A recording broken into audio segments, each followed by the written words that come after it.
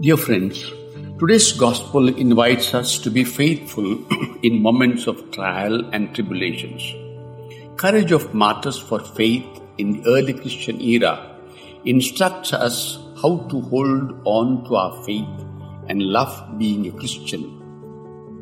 One of the saints who faced martyrdom boldly is Saint Perpetua. Her passion for being a Christian is narrated in her own words. She narrates, "While we were still under arrest," she said, "my father, out of love for me, was trying to persuade me and shake my resolution.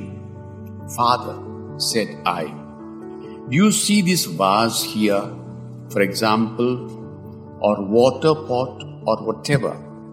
'Yes, I do,' he said. And I told him, 'Could it be called by any other name than what it is?' And he said, 'No.' Well, so too, I cannot be called anything other than what I am, a Christian." At this, my father was so angered by the word Christian that he moved towards me as though he would pluck my eyes out. But he left it at that and departed, vanquished along with his diabolical arguments. For a few days afterwards, I gave thanks to the Lord that I was separated from my father, and I was comforted by his absence.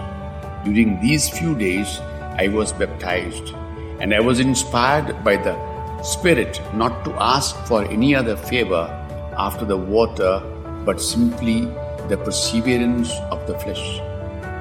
How can you help make your name as Christian be more important?